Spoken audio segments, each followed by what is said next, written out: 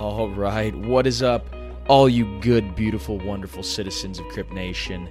It's your host, Bryce Paul, and today I'm not joined by my compadre, Pizza Mind. He is MIA.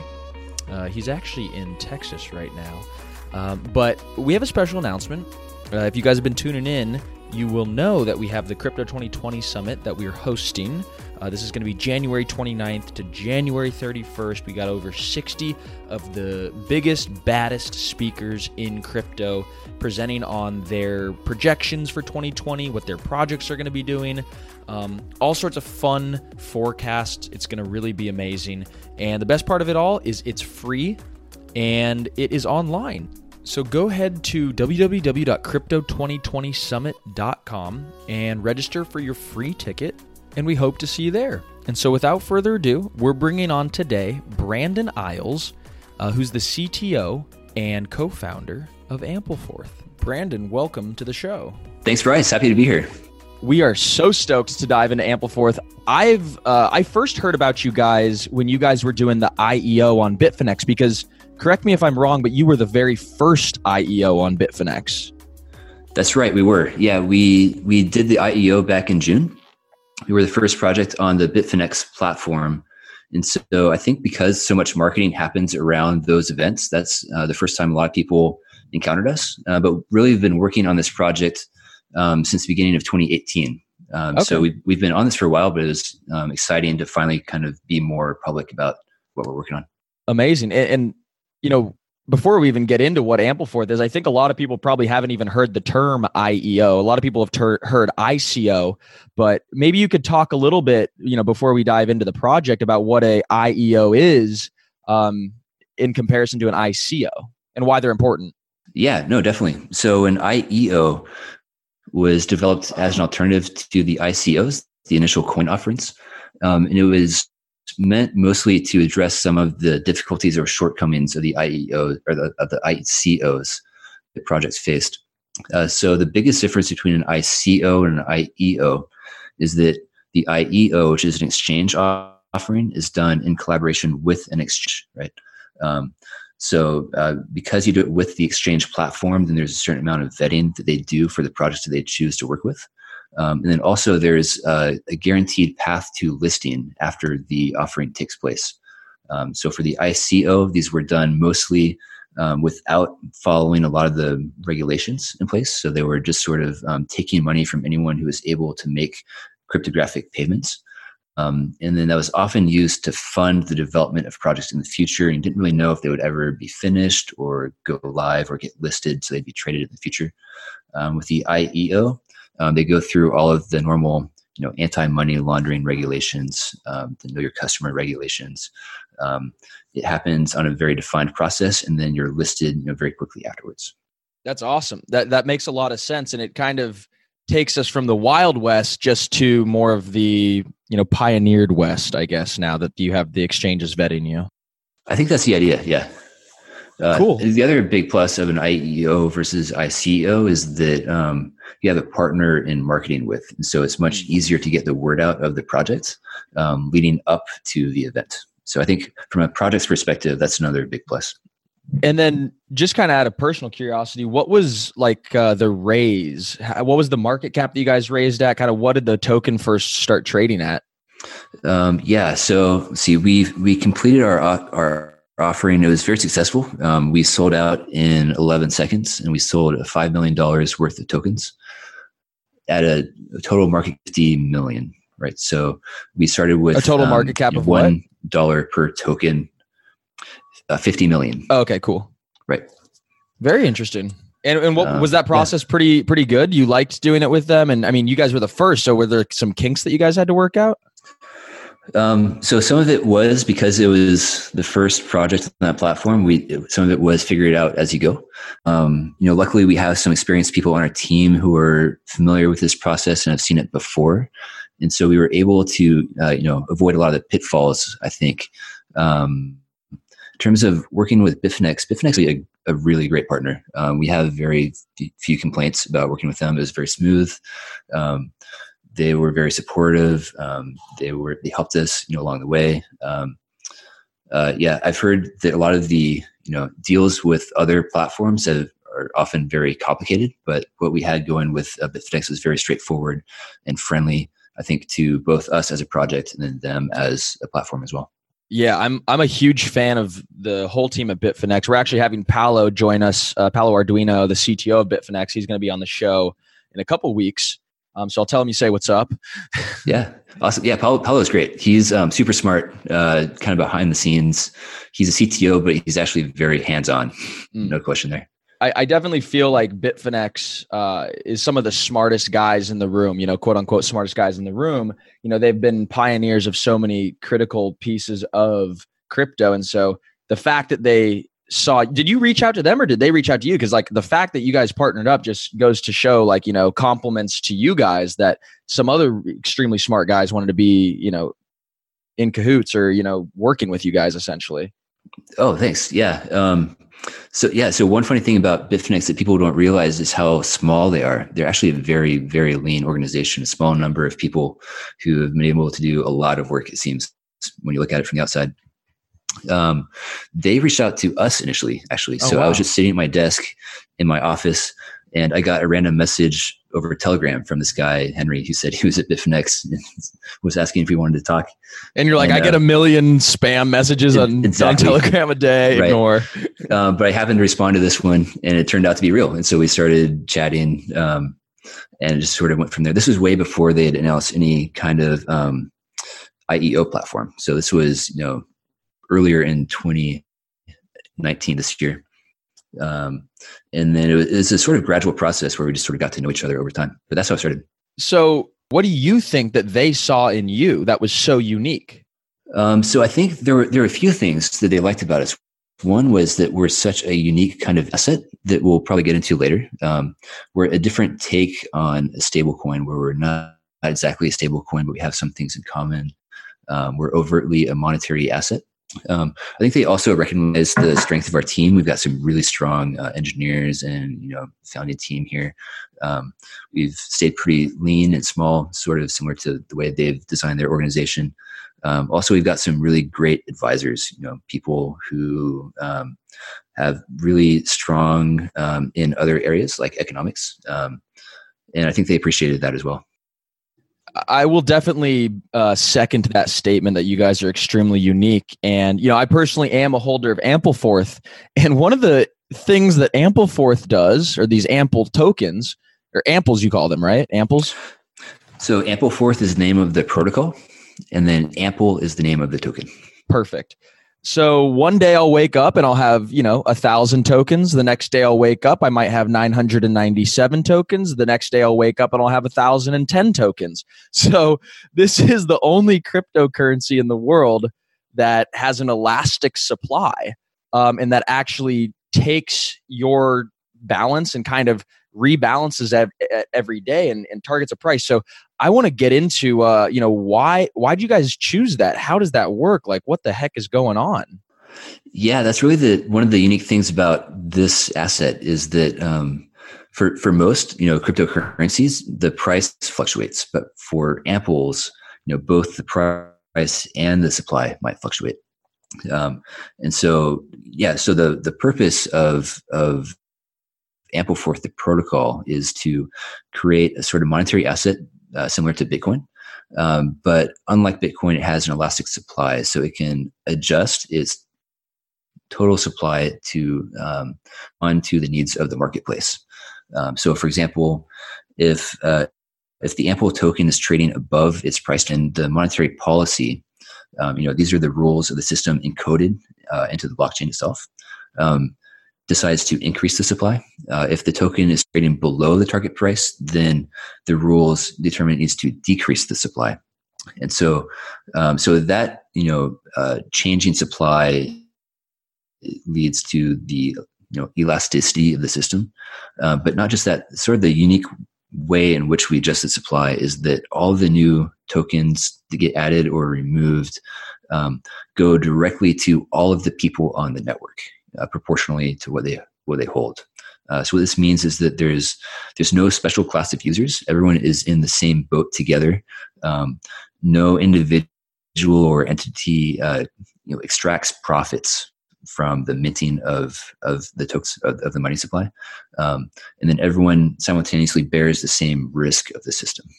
There's so many implications here for portfolio, like the science behind portfolio management and allocation and stuff, because cryptocurrencies are all so tightly correlated.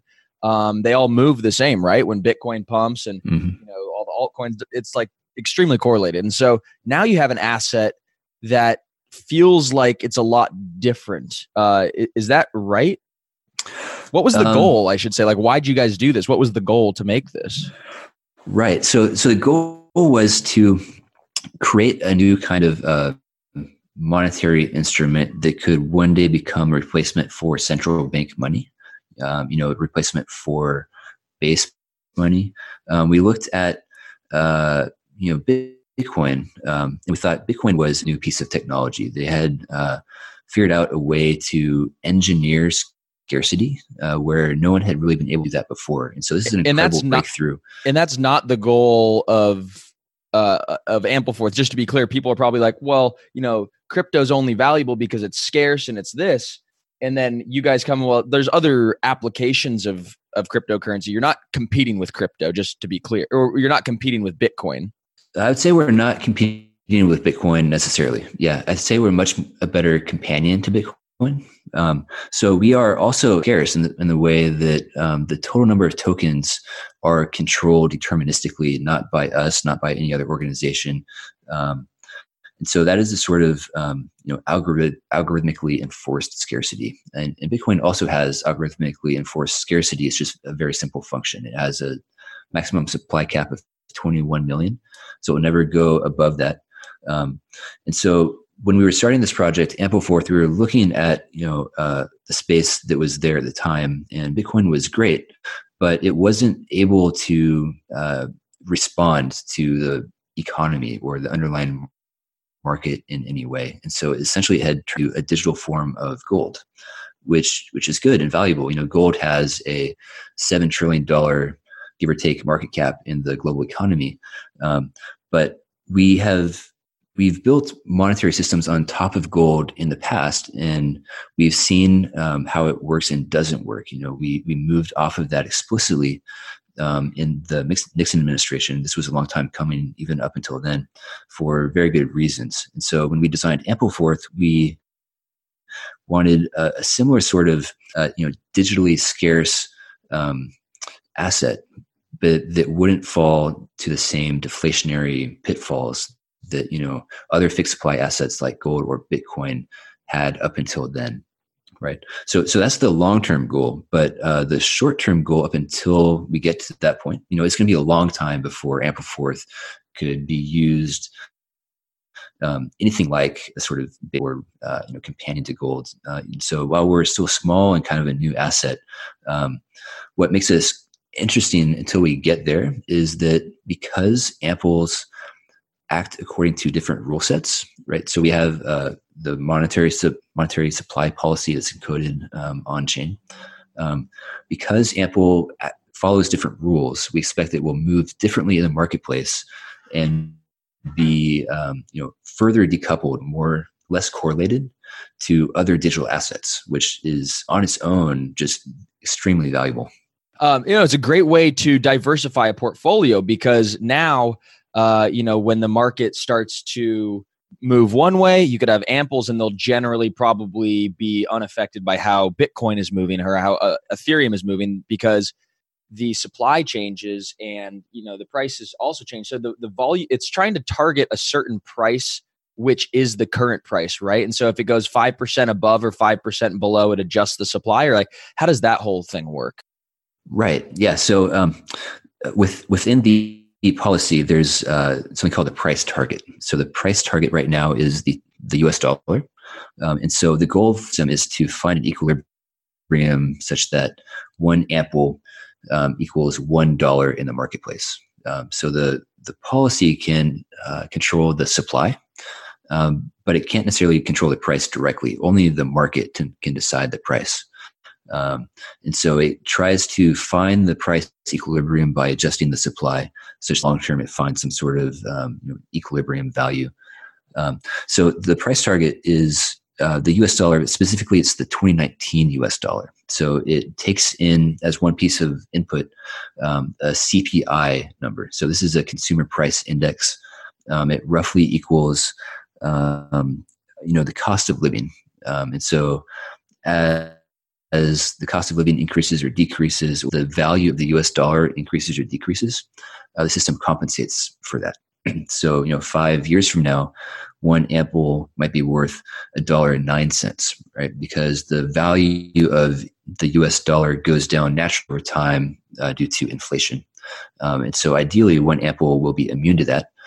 So while it's targeting, basically $1 today, it might target a slightly higher or different value tomorrow as it's denominated in the US dollar. That's wild. That's why. What's the grand vision for Amples? Because I kind of feel like its main purpose is to diversify like collateral or, be able to use it to hedge risk. But was that always the grand vision?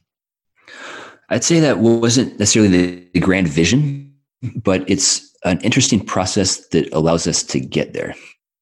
Right. So the project Ampleforth is interesting because it will look and act differently over the course of its life cycle. So in the short term, we're a small cap asset, a small market cap. And so there's, a potential for growth, just as there was with Bitcoin in its early days. In the medium term, we expect that it will move differently and be uncorrelated to other assets, which makes it very useful for portfolio diversification. And then, right along with that, we think that it will be very interesting as a sort of asset for applications like, decentralized banks like MakerDAO or, anything similar like that, even potentially something like Libra. Cool. So as an example, say your Maker or Reserve or some project like this, right? So you have a stable coin that's backed by some collateral. You want to diversify your collateral as much as possible to remove as much risk from the system as you can. So you might have not just one kind of collateral, but many different kinds of collateral. And so you would manage those pieces of collateral just as you would manage an investment portfolio, right? So you want the assets of that portfolio to be uncorrelated from each other as much as possible to reduce your exposure to any individual risk. So that's one of the biggest benefits of being an uncorrelated asset is that you can help diversify away risk. So like, as you said earlier, so much of the digital asset ecosystem is very highly correlated with each other. So specifically very highly correlated with Bitcoin. So if Bitcoin goes up, the other cryptocurrencies tend to go up. Bitcoin goes down, everything else tends to go down as well. So from the outside, if you were trying to manage your portfolio, it's a very good idea to have some sort of crypto in there, right? So if I'm talking to my parents, for example, I might tell them to put 1% of their investments into Bitcoin because irrespective of what you think of a lot of the underlying philosophies that people in the space might have, one thing that does seem to be true is that Bitcoin is uncorrelated with traditional markets like stocks, bonds, commodities, that sort of thing. And so it's just responsible to put maybe 1% of your portfolio into Bitcoin. But since everything else is so highly correlated with Bitcoin, it's hard to make the case that they should put anything more into anything else. Right? So if we had another digital currency that was similarly uncorrelated to other markets, but also not correlated to Bitcoin, then suddenly you have a second asset that's interesting, right? So this could, also unlock much more capital to be able to come into the space. So right now, for example, institutions are interested in Bitcoin because it's uncorrelated, but they're not so interested in other assets beyond Bitcoin. I think for many reasons, but I think that's one of the big ones. I was just going to say that it sounds like the Ampleforth protocol can enable, more institutional money to come in the space because now there's more, infrastructure or tools to hedge their risk. Whereas prior, there wasn't really. So that's really cool. And I guess my other question here is like, so one Ample token today is worth like maybe 60 cents. And the market cap is maybe like $900 million or somewhere around, or $900,000, I think, somewhere around there. Oh, I think it depends on whether you count the non-circulating tokens, or if you just look at the circulating tokens. Okay. So yeah, I was just looking at the circulating tokens times the current price. And I think that gets you to about 900,000.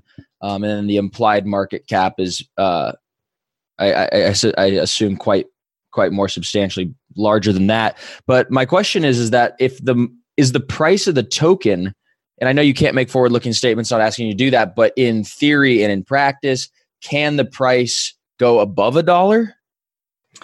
It can, yeah. So we have a price target, but we call it a target for a reason rather than a peg, because there's no strict peg the way there is with something like Tether, for example. So in systems like Tether, or even other collateralized systems like MakerDAO, every token is a representation of some other backing asset.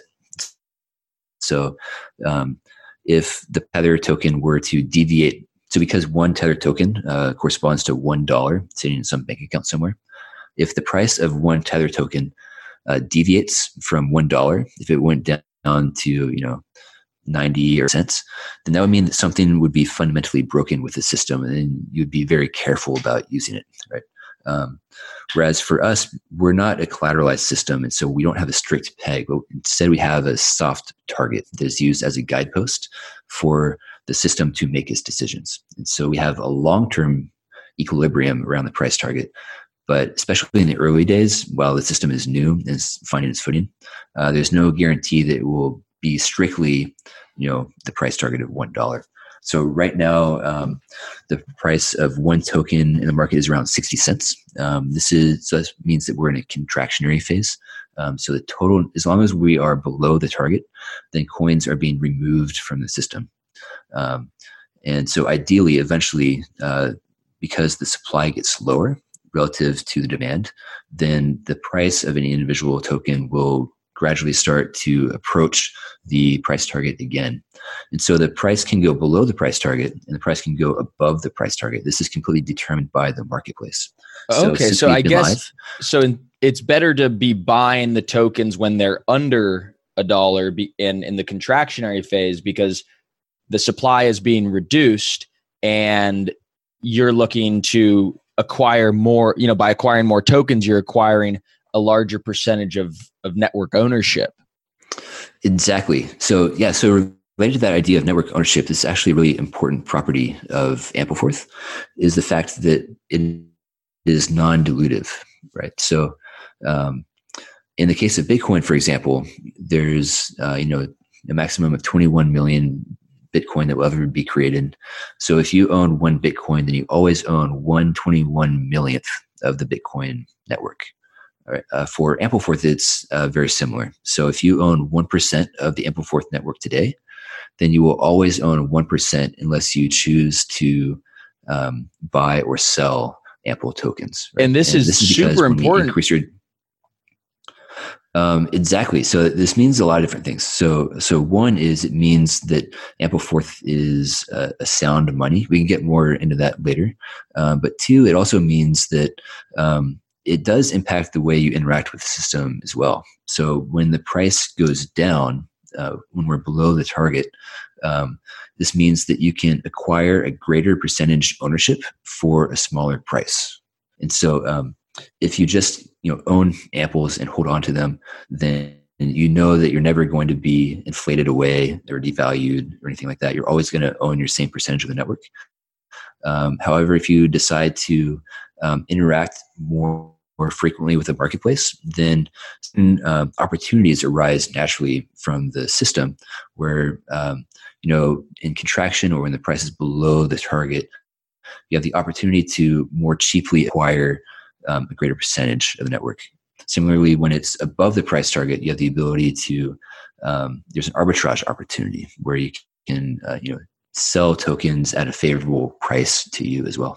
That's awesome. So yeah, so a lot of people are probably thinking like, the non-dilutive versus the dilutive. So just as like an example, like during times of like quantitative easing or during times of, money printing by the government, that is actually diluting your shares or diluting your ownership. If you think of the United States government as a network, right? It's actually diluting that because you would maybe own, $100 out of a total $1 trillion. And then they print another billion. So now you have still $100, but now it's out of, 1.1 trillion. And so and that would be dilutive. And so non-dilutive equals a sound hard money, whereas dilutive might equal, easy money. So why don't we define like what is sound money? Sure. Yeah. So sound money is, one property that monetary assets can have. I'd say it has different importance to different people depending on who you talk to. So a lot of Bitcoin supporters or people who love gold, they're very strong advocates for sound money systems. So what sound money is from the defense of civil liberties, personal property. In a sound money, no individual or entity has the ability to reduce the value of what you own, right? So in the current we have in fiat with the US dollar, we have the bank who operate according to mandates, but they have the ability to create or mint new money and inject that into the system. And so when that happens, it might have various impacts on the economy, but it also has an impact on the dollars that you hold, right? So people who are who care a lot about maintaining what they own, they tend to care a lot about sound money. Other people might say this is maybe less important. They care a little bit more about the health of the macroeconomy. This can turn into sort of a religious debate among different people, but it is a very interesting property and one that I think is very a good match for the digital currency ecosystem, which is so much about maintaining rights and personal property and ownership and that sort of thing. No, very well said.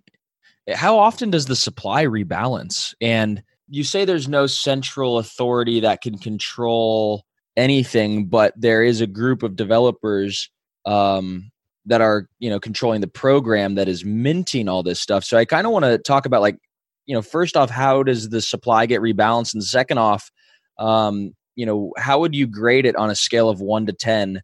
1 being ultra centralized and 10 being ultra decentralized. Yeah, great question. Okay, so I'll start with first how the supply adjusts, and then I'll get into the governance and decentralization later. So the supply adjusts once every day. So there's a particular time window that's enforced by the rules of the monetary policy on chain.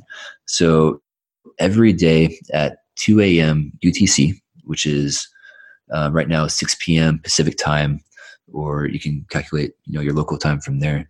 We have a function that executes called rebase. And so this rebase, what it does is it reads the current value of the consumer price index. And then it also takes in the current price from the marketplace. We use a 24-hour volume weighted average price. And then it makes a determination about whether to increase, decrease, or maintain the same token supply in circulation. Yeah, this happens once every 24 hours. You might assume that the more often we did this, the faster the price would respond and maybe go back to the price target quicker. This is the story of the one. As a maintenance engineer, he hears things differently. To the untrained ear, everything on his shop floor might sound fine, but he can hear gears grinding or a belt slipping. So he steps in to fix the problem at hand before it gets out of hand. And he knows Grainger's got the right product he needs to get the job done, which is music to his ears. Call, click Grainger.com, or just stop by. Grainger, for the ones who get it done. What's the easiest choice you can make? Window instead of middle seat? Picking a vendor who sends a great gift basket? Outsourcing business tasks you hate? What about selling with Shopify?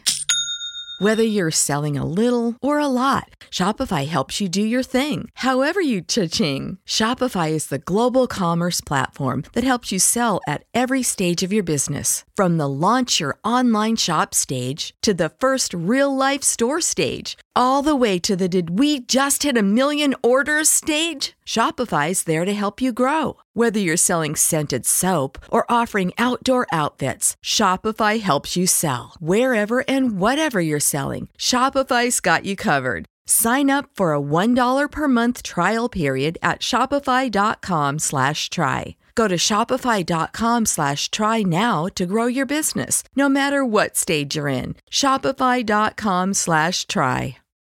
When you need mealtime inspiration, it's worth shopping Kroger, where you'll find over 30,000 mouth-watering choices that excite your inner foodie. And no matter what tasty choice you make, you'll enjoy our everyday low prices, plus extra ways to save, like digital coupons worth over $600 each week. You can also save up to $1 off per gallon at the pump with fuel points. More savings and more inspiring flavors make shopping Kroger worth it every time. Kroger, fresh for everyone. Fuel restrictions apply. That's not exactly true in practice just because we don't live in a world of completely efficient marketplaces. So the market needs time to incorporate the new information and then respond, right? So on the extreme case, if we adjusted every millisecond, then we would just expand forever or contract forever before anyone would have a chance to respond. And so we chose 24 hours because it seemed like a good middle ground. It's on a time period that makes sense to you and I. And so that's roughly how it works. So in terms of decentralization and how much power, our team has, I'm not sure I can put a number on from 0 to 10 for decentralization, just because there's a number of aspects that are interesting to different people, and different people might value certain things more than others. So I can talk about what those aspects might be and, apply to us as well. Yeah. So the rebase function is a publicly callable function, so anyone can call that. So if we don't make that what does call, that mean? Anyone else can make.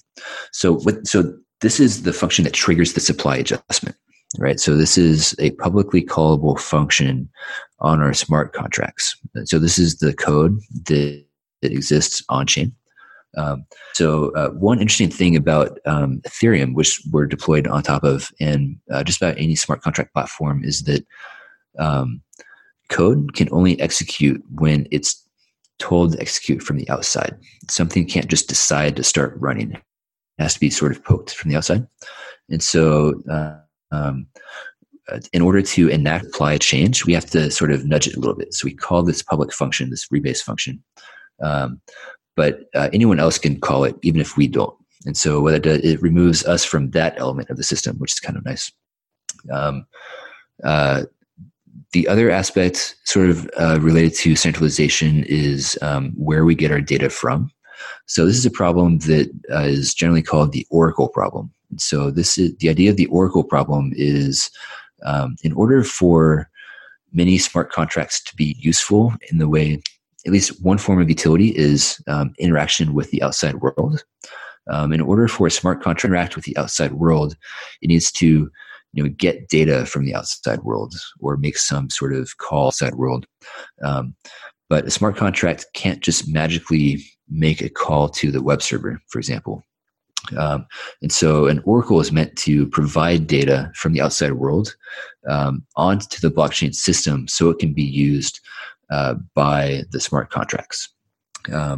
So our Oracle system works very similarly to MakerDAO's Oracle, if you're familiar with that.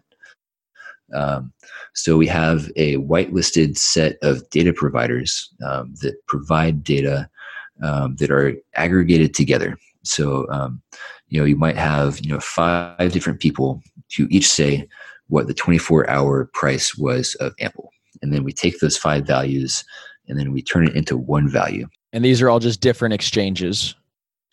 So the data ultimately comes from the exchange because that's where the trading happens and where price discovery happens. And then there's a second group of people who gather data from exchanges and then provide it on chain. Oh, cool. Is that like Chainlink? Yeah, so we actually work very closely with Chainlink. We're cool. currently integrating with them right now. The first step of our integration should go live very soon, like within the next week or two. So we're really excited about that. This will help us decentralize the Oracle by removing the necessity of us, making us less important in the operation of the system. Do you have a friend who's interested in getting into cryptocurrency, but they don't know where to start building their portfolio? Well, we have the answer. It's called CopyTrader by eToro.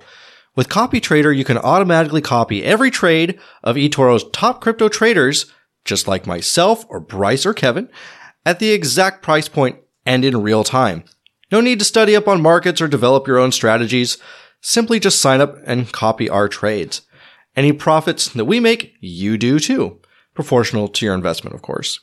With eToro, you get access to the world's most popular cryptocurrencies with transparent trading fees all in one easy-to-use app.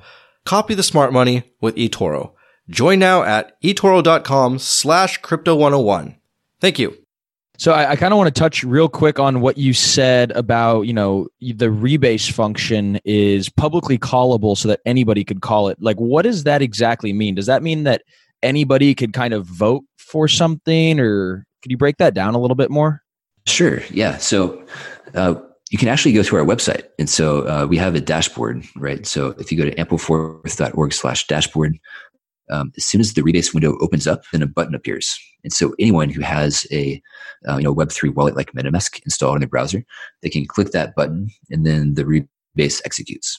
And so all this does is it tells it to run. It doesn't allow anyone to provide any data. No one can say increase supply. No one can say decrease supply. No one really has that ability, not even us. So the Rebase runs according to its logic, and then it uses the value from the Oracle, which we try to decentralize as much as possible across as many different actors as possible. So if I have my coins in MetaMask, for instance, does it automatically every 24 hours at 2 a.m., does it automatically change? Or do I have to go call the function? It does, provided that someone somewhere in the world calls this function. The number of coins in your wallet may change. If we're in the equilibrium zone, then it will stay the same. But if we're in the expansion or contraction, then it will change. So it only needs to be called once for the entire world. It's not the case that every user needs to call this function.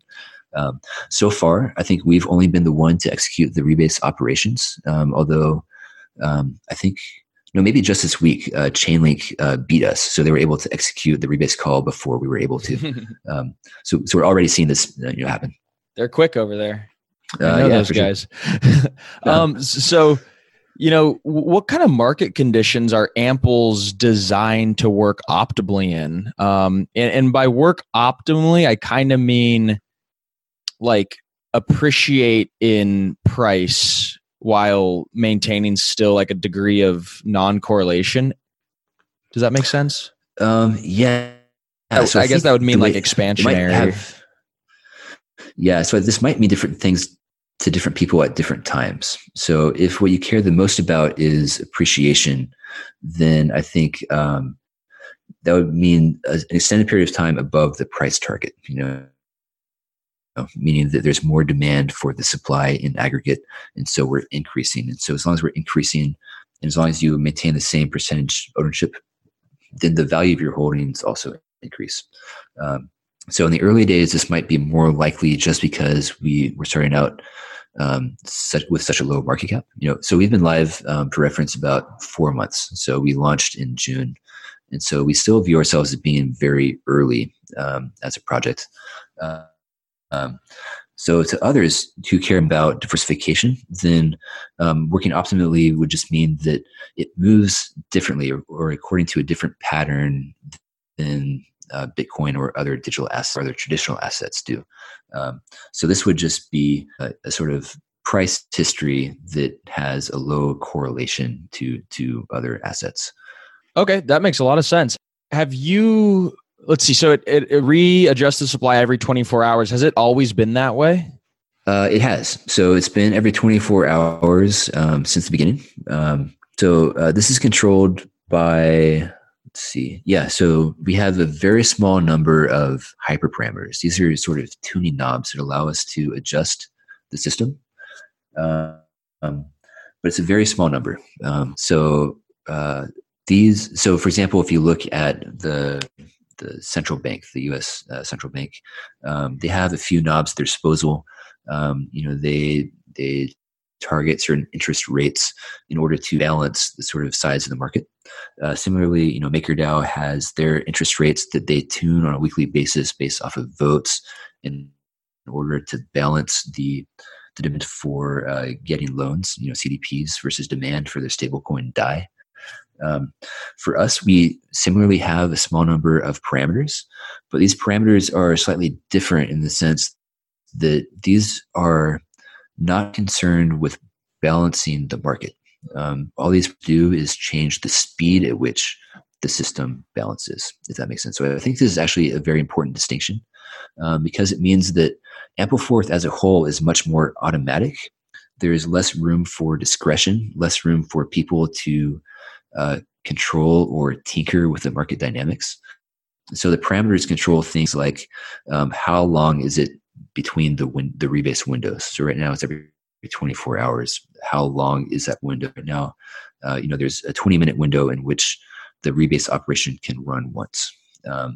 There's also what we call a lag parameter. This is a sort of smoothing parameter that keeps us from overcorrecting. So right now we have a lag parameter of 10. What this does is it targets roughly 10 days for a correction. So if we were trading at $1.50 versus the target of $1, on the first day, if we had a completely efficient marketplace, it means that we would need to, increase supply by roughly 50% in order to get there.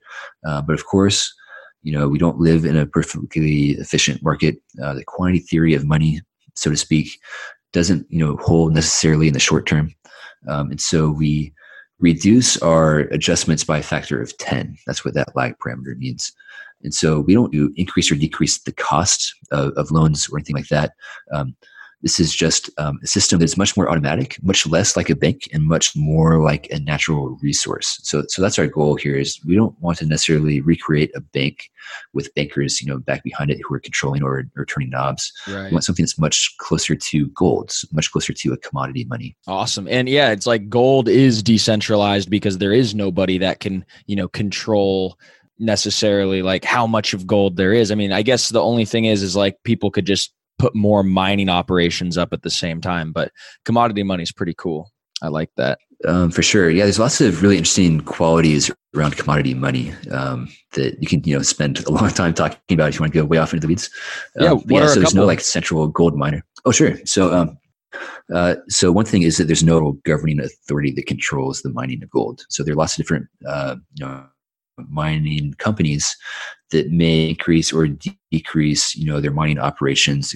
So there's some amount of countercyclical operations sort of built in, right? So if the price of gold is high, then it makes sense to spend a little bit more into mining operations and employment, that sort of thing, to mine more gold faster. You might see stocks of gold that are not used for money turned into monetary stocks of gold. So there's a little bit of elasticity in there. And so, these sort of countercyclical pressures are great qualities of money. But the gold producing section of the economy is so small that the countercyclical pressure is very, very slight, right? So, if you look at fiat, for example, a lot of people who support fiat systems, they love that it's very good at providing these countercyclical pressures for the global economy because they have, open market operations that can just directly impact it.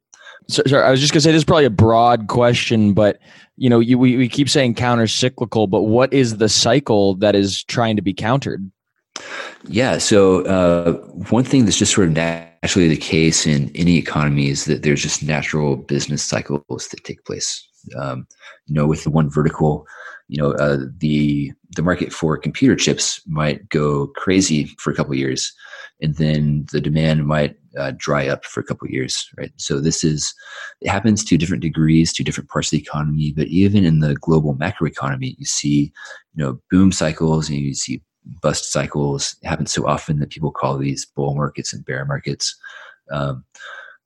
So this is sort of a natural occurrence and so a good system would be, no matter where this lives, something that can sort of dampen those cycles to lessen the impact on you and me, on workers and that sort of thing. That's roughly speaking what countercyclical pressures mean. Love it. Awesome. So, well, I still have you for a few more minutes here.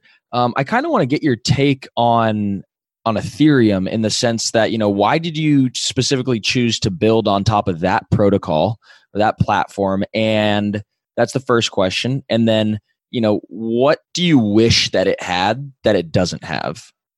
Sure. I think before I answer the why Ethereum question, I would say there's a question before that called, why didn't we build our own chain at all to begin with? Perfect. That's an even better question.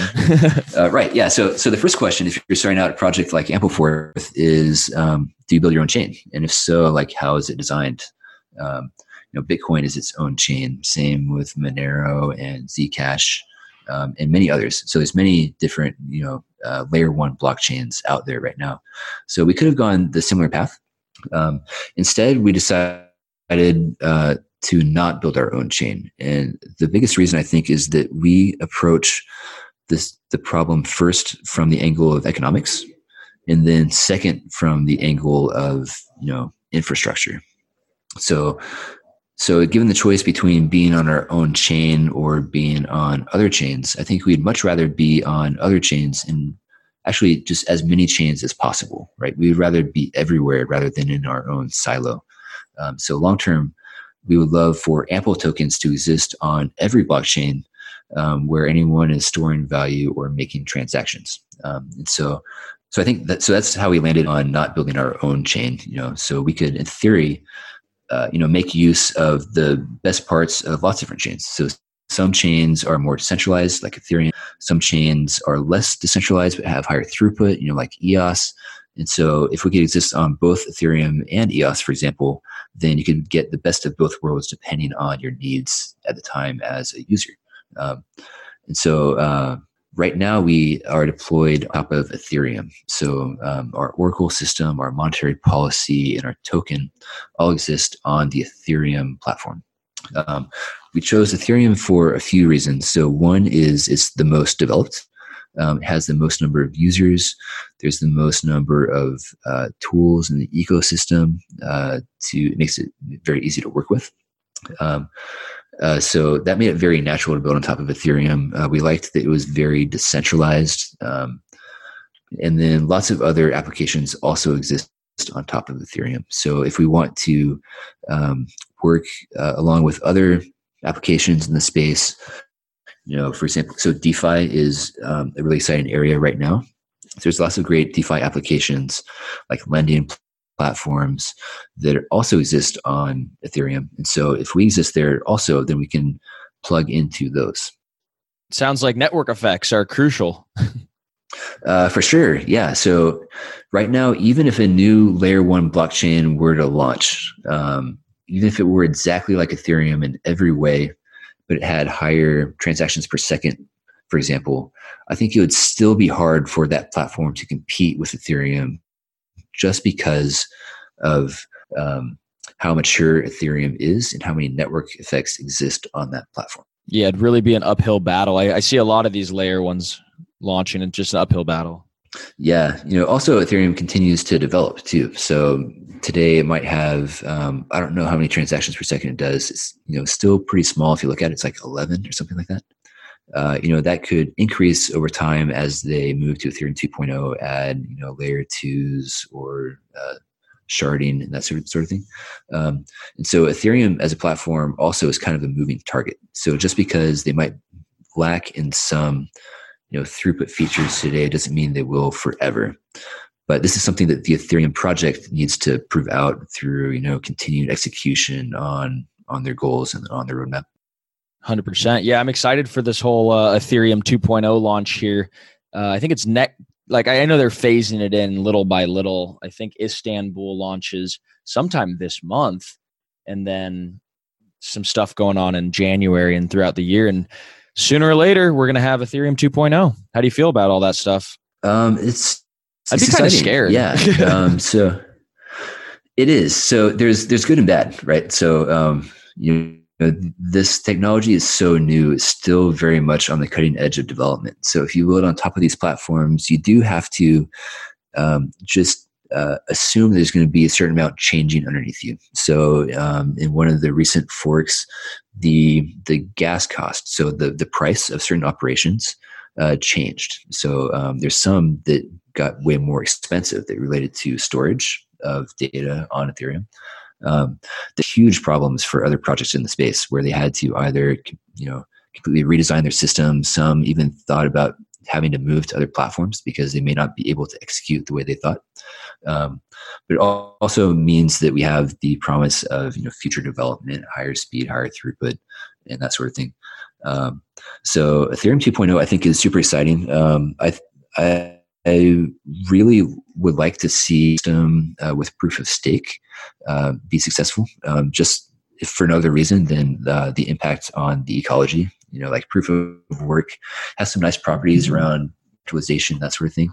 But you can't say that it's efficient with its use of energy, right? And so if we could reduce the energy requirements of these systems, I think that would be a great thing to have. I think it's still something that needs to be proven out at scale, but I'm excited for that to happen. And then just general development of sharding to increase the throughput, I think, can help Ethereum a lot. Amazing. So you have Ampleforth. It's all ready. It's rocking and rolling. What are the near-term goals for your development team? Since you have this thing, it's already kind of living on its own. What else is there to do? Yeah. So one fun thing about our project is that when we launched, all the core value proposition of the project was there, right? So we had a token, we had the monetary policy, we had the automatic supply adjustments. That was all running from. And so what we're focused on now as a team is a few things. So I think the biggest priorities now are to access as many new pools of liquidity as possible. So for example, exchanges or lending platforms, things like that, to expand our reach and let more people interact with the system who want to. And then a second high priority is just telling people what we're about and what we're trying to do and why we think it's cool. Because we're a pretty new system. I think the more people hear about us, the more they tend to like it. It is a bit of a brain teaser when you first hear it. And so you might be a little confused at first, but we found that, a couple of days later, when we talk to people again, then it sort of clicks and they seem to like it a lot more. And so, yeah, just sort of outreach and just talking to as many different people like you is possible. And then also, we're big fans of the DeFi space, the decentralized finance. And so we want to, get access to those platforms as well, because that also, gives more people new ways to interact with the system, which also just, is good for the overall health. Sounds awesome. You guys are doing all the right stuff. And I completely second your statement there that the first time you hear it, you're like, kind of your head's cockeyed and you're like, what's going on? But then you read through some of your documentation, you watch some videos. I listened to some of your previous podcasts. I'm like, oh my God, this is fucking genius. And how has this not been done before?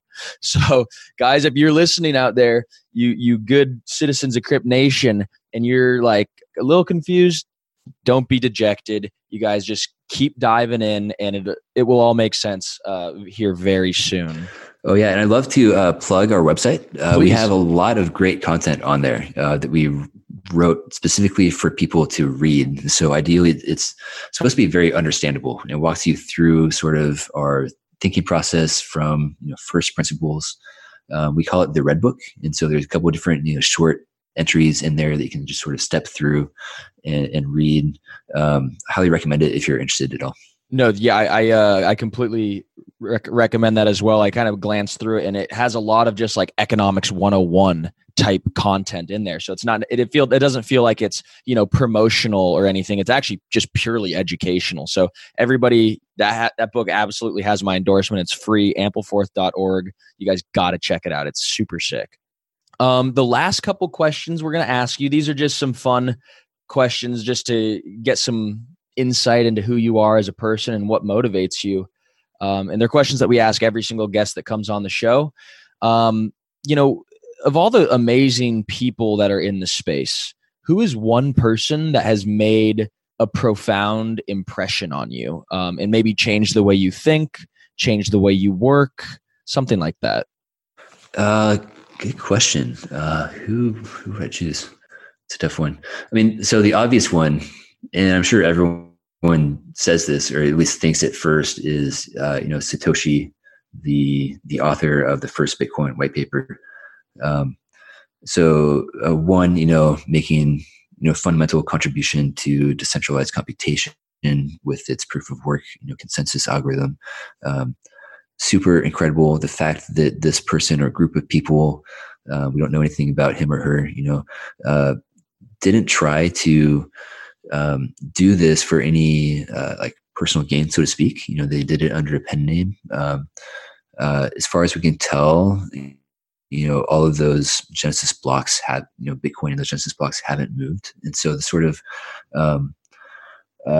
the way that the first system came to the world says a lot about the underlying reasons for some people to get into the space. So I think, that's obviously a big one. I think Vitalik has actually done an amazing job developing the community and ecosystem around Ethereum, and he deserves a lot of props for that because that's a very difficult thing to do. So whether you agree with a lot of his thinking or his ideals, I think one thing you definitely have to give him props for is the way he's been able to bring people and draw people into the ecosystem and feel excited and invested in the space. Yeah, he's such an inspiring fellow, considering he's probably only 25 or 26 years old and has already accomplished so much and handles so much, controversy and handles so much of the research and, just a really impressive guy. So I'm glad that you shouted out Vitalik. And the last question I have for you is, again, a lot of times people are tuning in. This is the very first podcast that they've ever listened to in crypto. Maybe their head is spinning, but what is just one word of advice that you could give the audience here of, how to think of crypto or how to stay safe in crypto, or just one word of wisdom? So I guess first I would say, take it slow. It's a very deep space. You can find lots of rabbit holes to get lost in. Some people dive in headfirst and put way too much money into the market. So don't do that. Yes, please do not do that. Don't pour more than you're willing to lose into anything.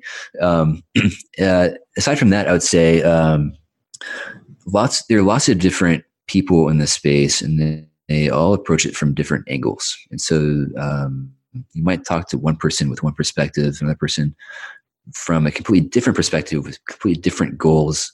And they might even seem like they come from different worlds completely.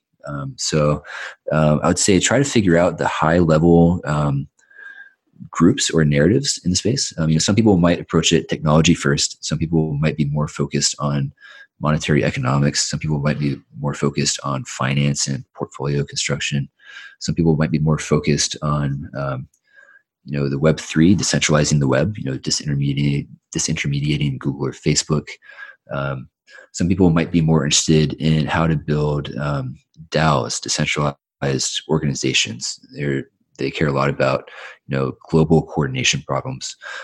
So what makes the space so interesting is that all these different worlds collide in one space, which makes everything very dynamic, but also makes communication sometimes difficult because everyone's using different language. So I would say, try and figure out which one of these resonates the most with you. Maybe start there and talk to as many people as you can, read as much as you can about the space to get a good foothold.